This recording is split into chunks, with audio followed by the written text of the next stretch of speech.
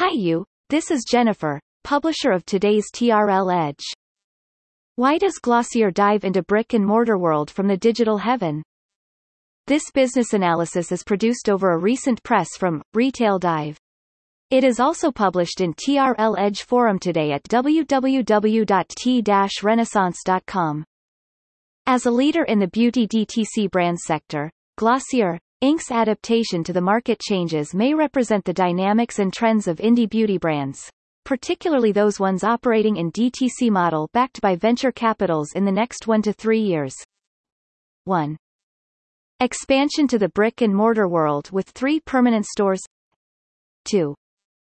Glossier, Inc.'s recent invitation to senior veterans from L'Oréal and other brand groups to inject fresh ideas to its adjusted strategy and possibility of stagnancy since 2020. 3.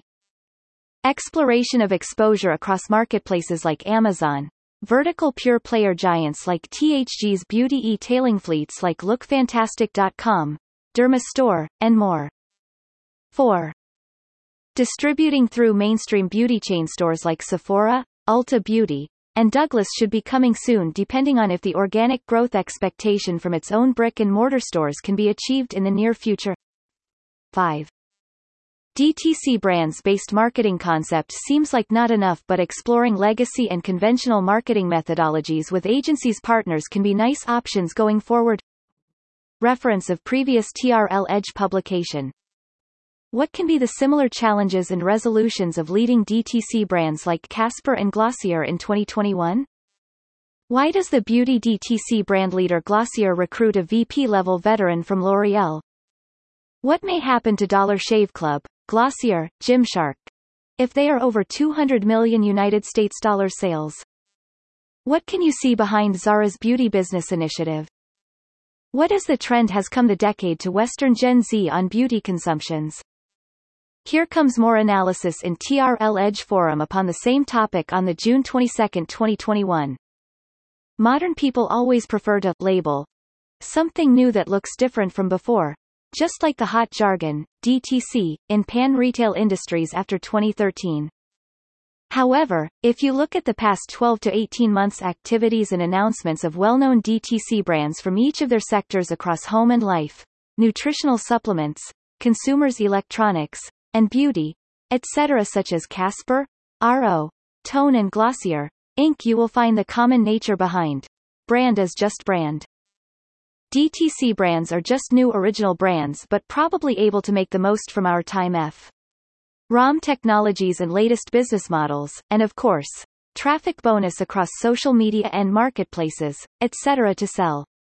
It is just a jargon probably named by venture capitalists at discovering the model from legacy brands' new growth or new brands' skyrocketing growth from new marketing to e-commerce distribution first, before resorting to conventional distributors working with brick-and-mortar retailers and vertical e-tailing pure players. However, just like every new species in the business world, the high-growth window is always limited.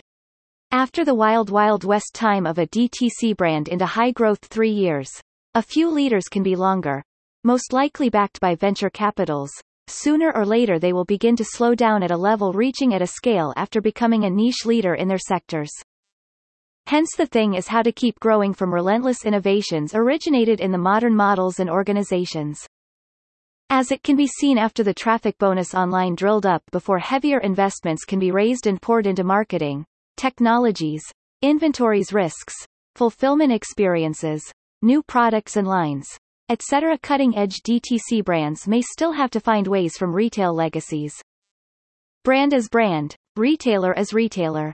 This is a nature lasted over 150 years, probably since the birth of Bon Marché in Paris and Sears of the U.S. in the early 1800s.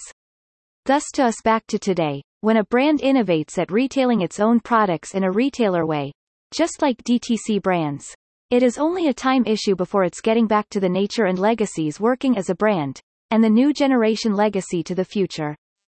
Reference of previous TRL Edge publication. What is the core to DTC brands comparing with instant messaging boom 2 decades ago in telecoms in a DTC way? What are the key factors driving a new relationship between a big box retailer and a DTC brand? Why did here it come a novel marketplace like the fascination aimed serving DTC brands? What are the challenges to big brands like Adidas during a DTC transformation undergoing? Look at mattress brand Casper's 2021. Is that the DTC brand as you recognize?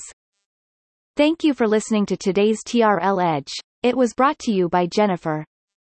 Simply search any keyword to discover more hands-on business analysis around such topic and get inspired. Only at TRL Edge Forum. If you are interested to discover how to sell or expand business to China, or grow better from where as it is in China, simply search T Renaissance Inc. on LinkedIn and follow us, or visit www.t-renaissance.com for the latest insights and advice.